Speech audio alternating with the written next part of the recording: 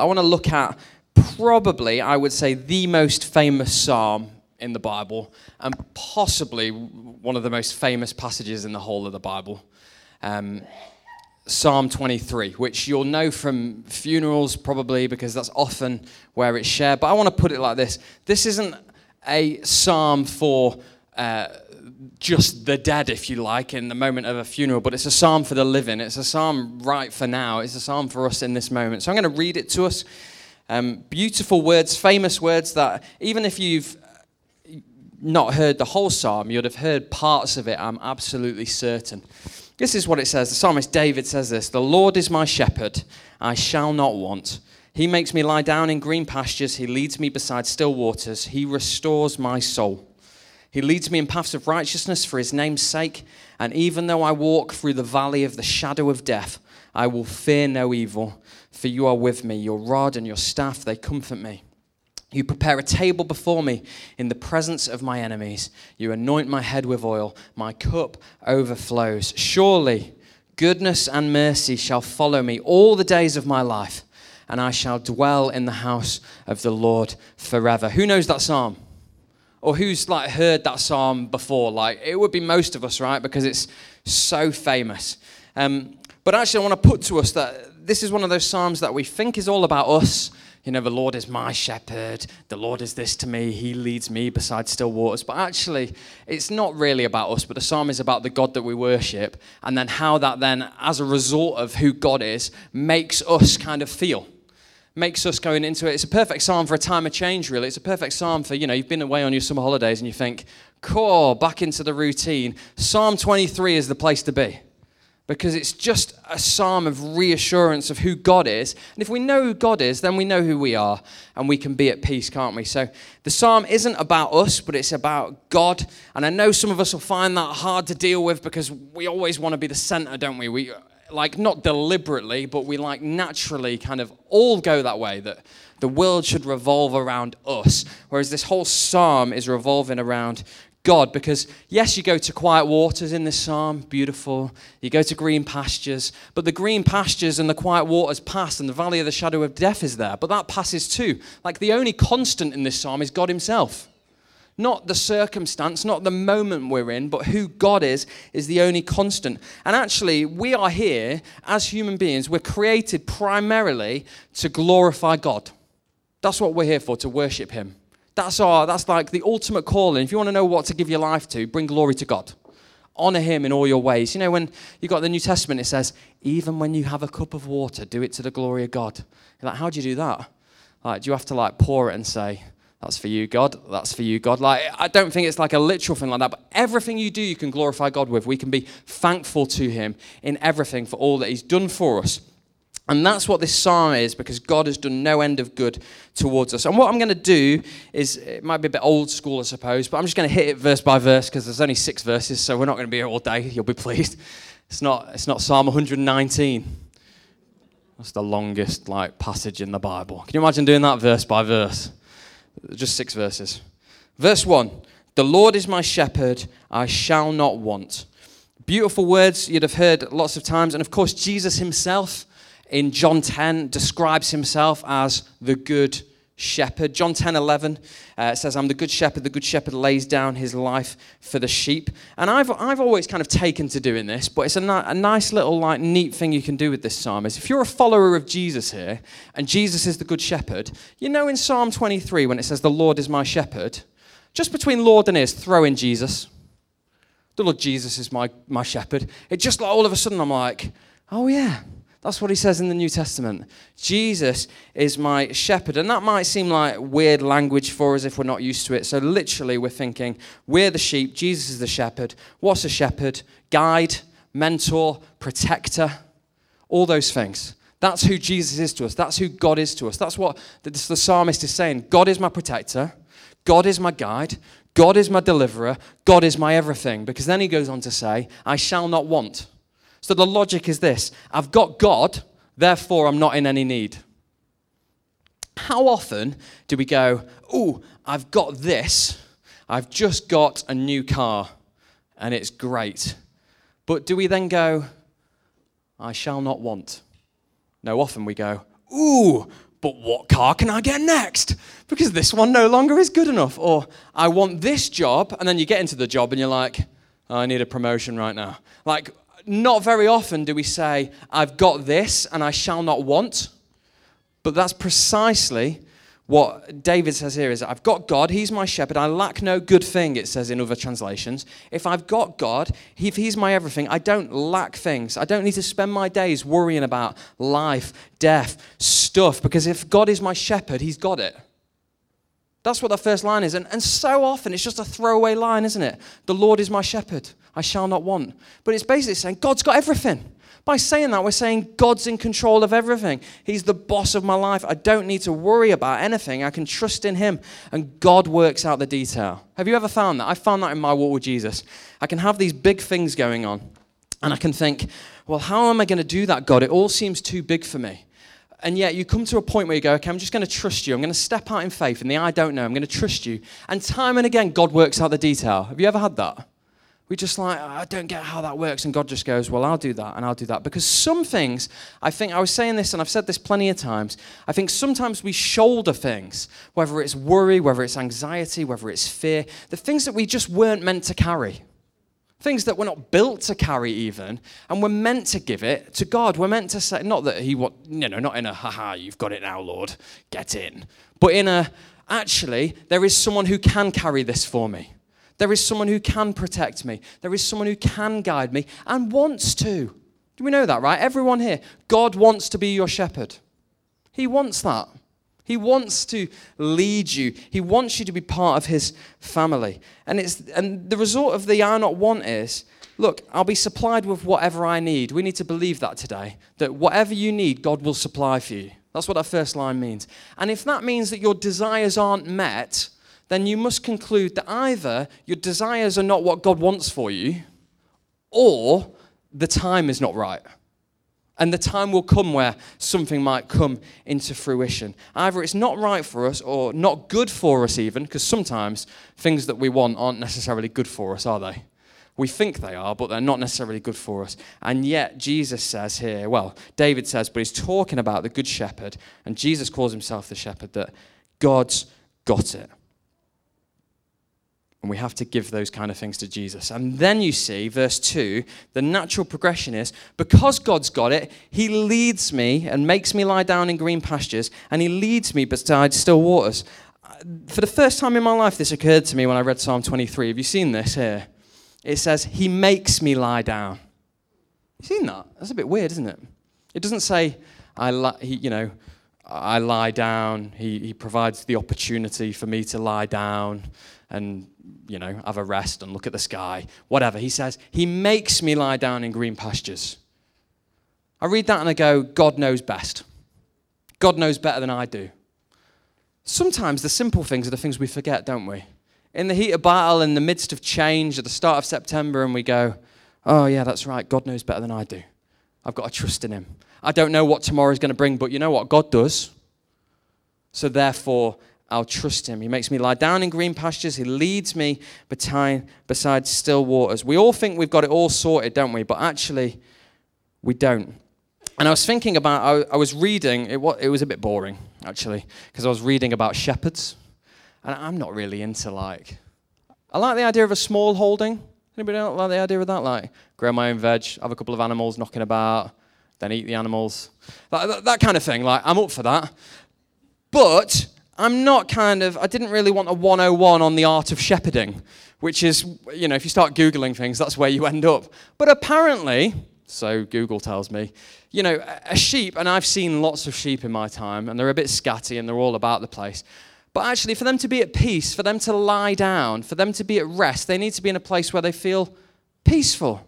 They need to be a place where they're not being hunted down by some, if a wolf's in the field, they're not going to be sat down chilling out, are they? They're going to be on edge. Whereas actually what David's conveying here is, the Lord's my shepherd and he provides places for me to rest. Now, it doesn't mean having taken our foot off the gas and doing nothing kind of rest, but rest as in resting in his presence. God provides the opportunity for me to spend time with him, and he makes me do it. In other words, God knows we need to have that. And again, you've got leads me by still waters. Again, I said a few weeks ago, I'm not much of a walker. I'm not much of a walker by still waters. Although I know this, it is relaxing when I finally get there. Right? It is a relaxing thing to do to go on walks. But actually, if I'm just walking along kind of a river, a place of refreshment, it's not the kind of activity so much that's going to clear my head and sort that out. I know that's quite a popular thing to be doing now, go and clear your head and do all this kind of stuff. Fine. But actually, it's that who am I kind of resting with? Who am I on this journey with? So when I'm with the quiet waters, I can be by myself by the quiet waters. That's okay. But actually better that in those moments of rest, I rest in God. That's always going to trump just resting for the sake of resting. The whole purpose of our rest is that we rest in who he is. It's more important that we're with him in those moments than not apart. And that's what the psalmist is saying is, God's your shepherd, he's your protector, he's your deliverer, but he also wants to be with you. We know that, right? And that's something that we miss a lot of the time is God wants to know us. He wants to know you. He wants you to walk with him. He wants you to enjoy being with him. Knowing God should be the most enjoyable thing we do in all the earth. But often it's not, is it? Often it's like something else takes precedent. But knowing God and resting in his presence should be the best thing. And to do that, we have to rest with him. Because sometimes in our walk with God, and this can look like my walk with God sometimes, and it can look like it on a Sunday, so I can only apologize, is you run around like a headless chicken. And you're like, I've got to do this, I've got to do that, I've got to serve. And I can remember a few years ago, we had our very first RK quiz. And we had it at St. Thomas Centre, which we've outgrown now, but we had it there. And I had arranged for the fish and chip delivery from what was a good fish and chip shop, and it's now been taken over. And it's not as good. But we won't go into any names because that would be slander. But it's a fish and chip shop. And I had to go and get all the fish and chips and everything. And my head was so focused and thinking about the food, thinking about the tartar sauce, thinking about all the fish, all the chips, all the ketchup, that I just ran around like a headless chicken. And I don't think I actually participated in the quiz. And on reflection, I was thinking, well, what is the quiz about? Well, it's not about me running around like a headless chicken. It's about being with people. It's about enjoying an evening. It's about being at a quiz. And actually, all I had to show for it, and I promise you this, for weeks, my car just stunk of fish and chips. I had the lasting smell of dirty fish in my car for weeks. And I'd missed the point at a quiz because I was running around like a headless chicken. And sometimes we can do that with God. We're so busy with life that we miss the point of resting with him. We just miss him. A whole day can go by and we think, have I spoken to God today? What's been going on? And then a week can pass and a month can pass, and all of a sudden we're not in the place we need to be with God because we've just been focusing on sometimes good things like the quiz. It was a good thing, and the fish and chips were good, but that wasn't the be-all and end-all, was it? It was about being together, and we can do that really easily. Our walk with God isn't about attendance at stuff, isn't about religion, it's about a relationship with God. That's what you're investing into. That's what it's about. It's about you knowing him better than you did before, loving him more, and sharing that with the world.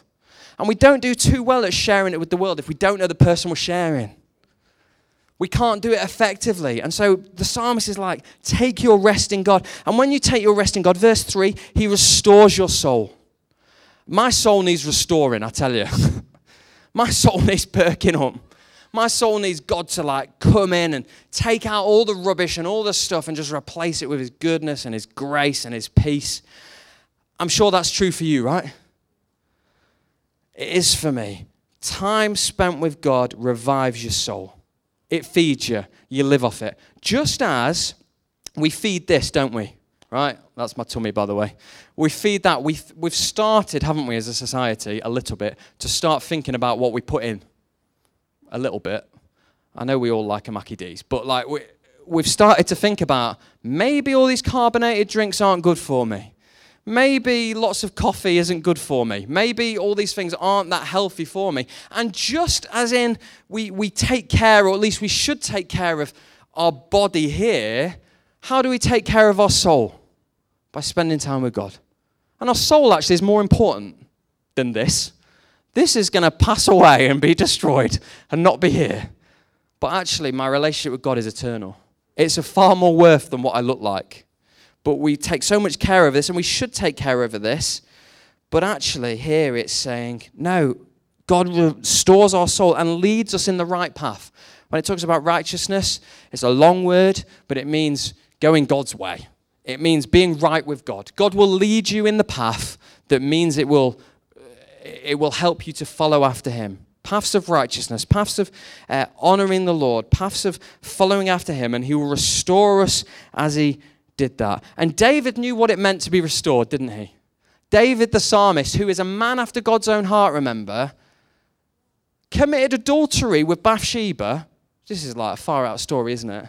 Got her pregnant, and then thought, oh, I need to cover this up. So got a husband on the front row of battle, got a husband murdered, so that then he could marry her, so that then he could have a child.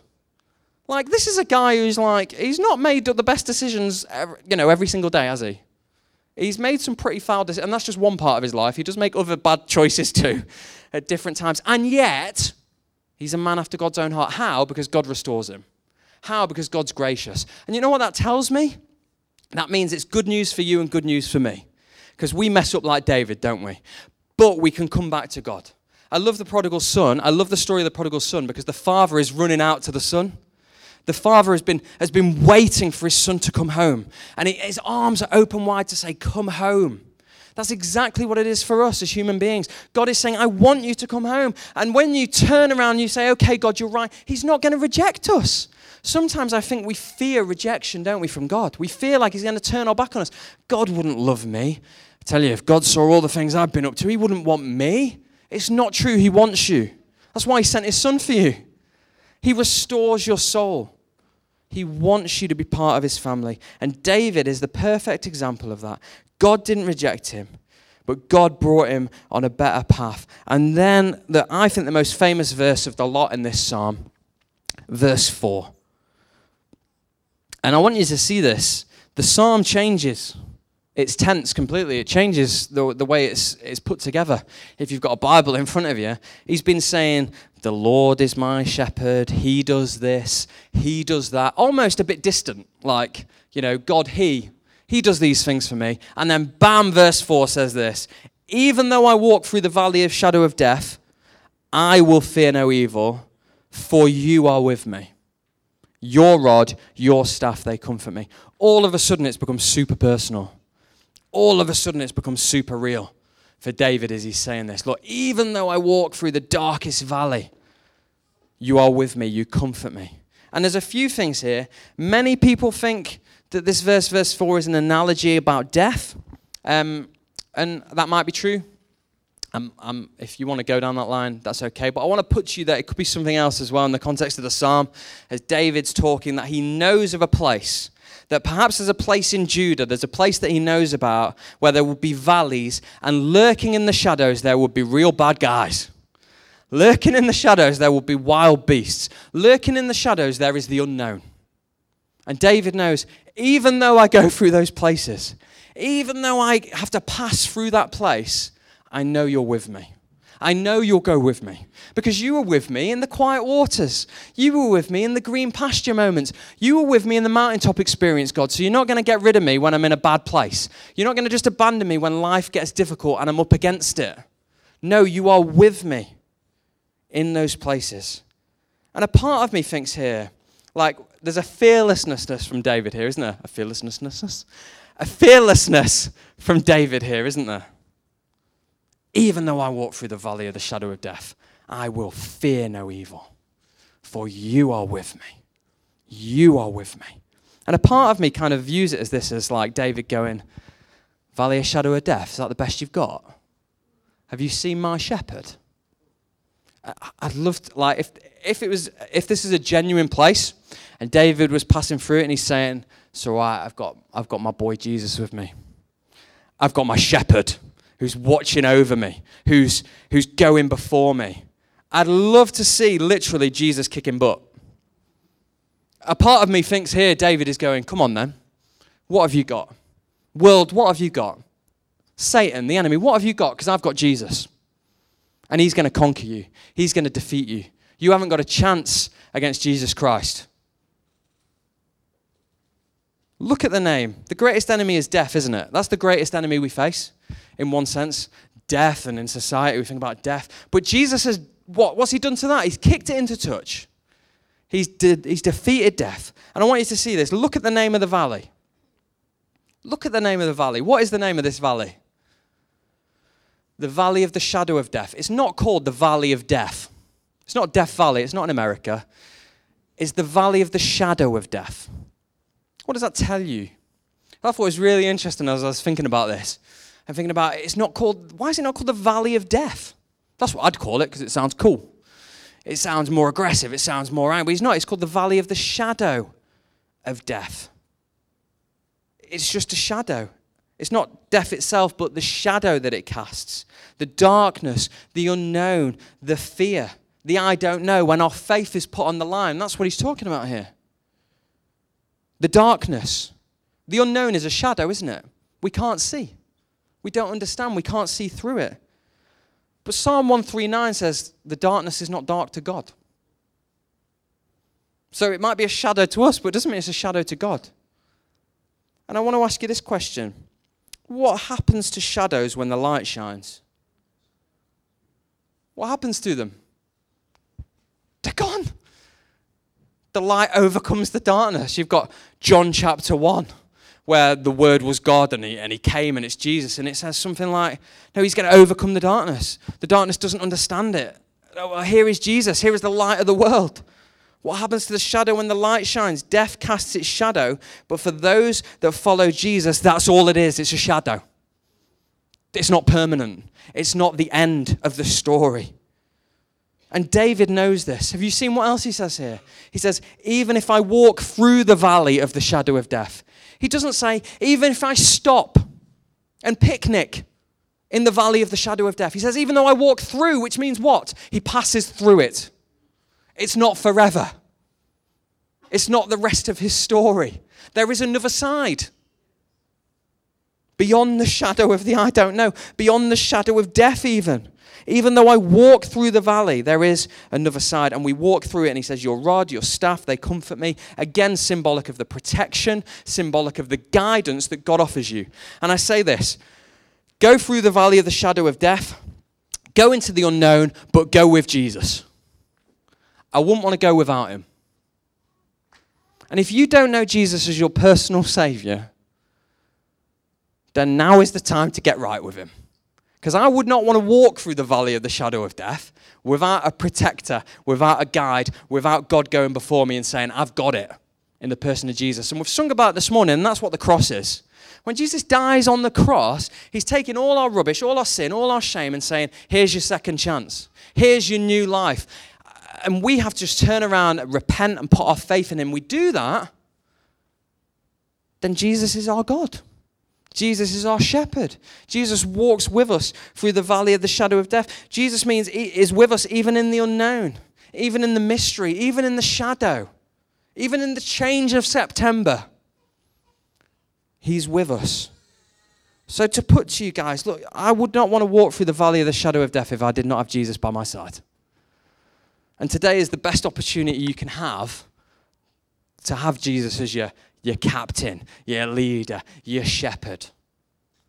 And maybe once you did follow him, but you know you've taken your eye off the ball, if you like. Well, today's the day to get back and get right with him.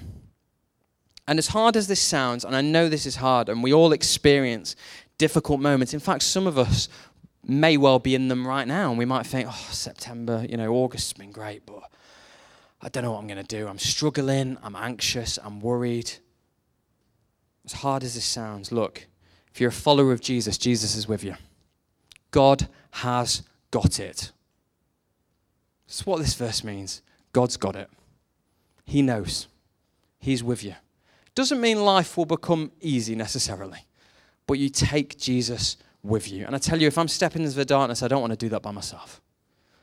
I want to do that, be on the front line, but with Jesus before me as our good shepherd. And when we do that, when we put our trust in him, he will restore your soul. He will lead us through to the other side. through the valley, through the difficulty, through the worry, give it to God. Give it to heaven. Trust in him again with it.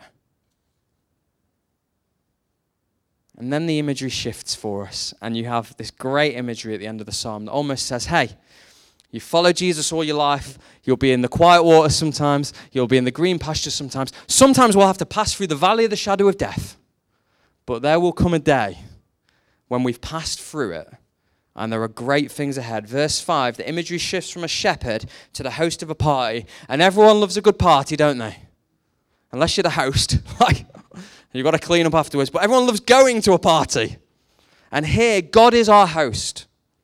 And he wants nothing more than to invite you to his table for us to be a part of it. And it'll be the best party we'll ever go to. You prepare a table before me in the presence of my enemies. You might think, well, that's a bit of a weird verse. But I think it's almost, I read that and I think like it's a way of displaying triumph. We're going to have a party together. And yes, those guys might be there, but all they can do is watch on. They are utterly powerless. They can't take you from the party. They can't remove you from God's table. They can just smirk on. And that's what the enemy will do. He'll just smirk, and he'll just watch, and he'll try and pull us away. Yet God says here, I prepare a table before me. David says, you prepare a table before me in the presence of my enemies. You anoint my head with oil, and my cup overflows. When God is boss, when God is your host, when God is your God, nothing can get you, not even the enemy. Not even the enemy. Nothing in all creation can get you because you have God. And back in the day, hosts would receive guests and they'd anoint them with perfume and they'd fill their cup with the choicest wine. And David says here, my cup overflows. It's not even my cup is full. My cup overflows. I've got everything because I've got Jesus. You see the theme that develops here? I've got everything because I've got God. Change may come, but I've got everything because I've got Jesus. In the valley, I've got everything. I've got him. He's with me. In the quiet water, I've got everything because I'm with him. Here, my cup overflows. And then, just beautiful verses. Verse 6. Surely goodness and mercy will follow me all the days of my life, and I shall dwell in the house of the Lord forever. Who loves those verses? I love those verses. Surely goodness and mercy will follow me all the days of my life, and I shall dwell in the house of the Lord forever. Kind of some people that would speak a kind of health, wealth, prosperity version of the gospel would say here, this means that everything in your life is going to be perfect and go perfectly well. But like, that's not my reality, and I'm sure that's not your reality. Is it? Not everything, no. No. It isn't. Life can be hard, right? Life's tough sometimes. So is David saying here that life will be perfect and beautiful in every single way? No. I want to shatter that illusion if that's what you think this verse is teaching, because it's not. It's teaching something far grander than that. Far grander than that. And here I want you to see, because for me, this could happen, right? And even today I was having a chat with someone and it happened to them recently, is you can be having a cracking day and then you get one phone call or one conversation, one moment, and you can be like, I'm so happy. All of a sudden, oh, life sucks. One moment can change everything, can't it? One phone call, one conversation, one backstab from whatever it might be can be like, oh, you've just ruined my day. Not everything is rosy. Not everything is perfect. But it's better. The word here for follow, when it's saying, surely goodness and mercy will follow me all the days of my life, doesn't mean follow like kind of, stalk behind in a weird way, but it's conveying something far more passionate. It's conveying a pursuit. Surely goodness and mercy will pursue me. They will not relent in pursuing after me from this day forward forever. It means to chase down, to pursue. All my days, God's goodness and mercy will pursue me. Because relative to all the ups and downs of life, and this is what he means here, when he says, surely goodness and mercy will follow me all the days of my life. Compared to the ups and downs of life, knowing God is infinitely better. So he's saying, whatever I face, I could be having the worst day ever, but it's still true that goodness and mercy will follow me all the days of my life because I've got Jesus. That's what he means. I've still got hope because I've got a God who loves me. Despite what the world says, despite what my circumstances say, it's okay because I've got God. That's what the psalmist is saying here. So therefore, goodness, because God is good, mercy, because God is merciful, will follow me all the days of my life. There will not be a day that you are apart from it. Even on the day you feel so far from it, it is not a day that you are apart from the goodness and mercy of Jesus Christ. Because he makes that. There's promises in the Bible that God will never leave us nor forsake us. And it just gets better, doesn't it? And I will dwell in the house of the Lord forever. Forever. The future might seem really bleak, right? You know, the environment, oh my goodness, you know, ice cap levels and polar bears and flooding or Brexit. People are like, what's going to happen with Brexit? When that happens in March or whenever it is, I don't know, sometime, I'm sure. World War III, you know, Russia's doing some crazy things and things are going off. It's pretty bleak, isn't it? Oh, I don't feel like goodness and mercy. And, well, this world might be bleak, but I tell you, eternity with God will be anything but. It's only going to get better. It's only going to get better. One day, if you're a follower of Jesus, you will dwell in the house of the Lord forever. So what do I take from that? Don't doubt today. Don't doubt the future. If God had you yesterday, he's got your future and he's got you today, hasn't he? And I can't wait for eternity. I can't wait to spend eternity with Jesus. It's going to be awesome. I did have a thought, though. If you're also a follower of Jesus, in 1,000 years' time, just think about this. In 1,000 years, you might still be looking at my face. I'll buy you a mask. You're all right. Buy me a mask. Beautiful. Thank you, mate. You know, I said words that just ruin your day. It's done. Thank you. We're going to be together worshiping God. It's going to be amazing. Surely goodness and mercy will follow me all the days of my life. And Psalm 23, I think the most famous psalm ever written, I think is a psalm all about Jesus. And a psalm that basically says Jesus needs to be your everything. And so this morning, we're going to take communion. And communion is your way of saying, Jesus is my everything. It's your way of saying, I was here, but you know what? I want to be here. It's your way of ongoing commitment to following after God.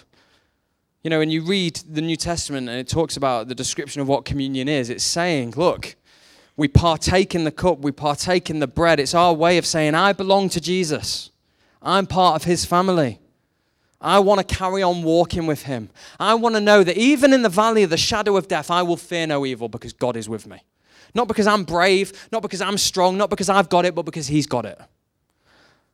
Ultimate dependence upon our Savior. That's what Psalm 23 is going for.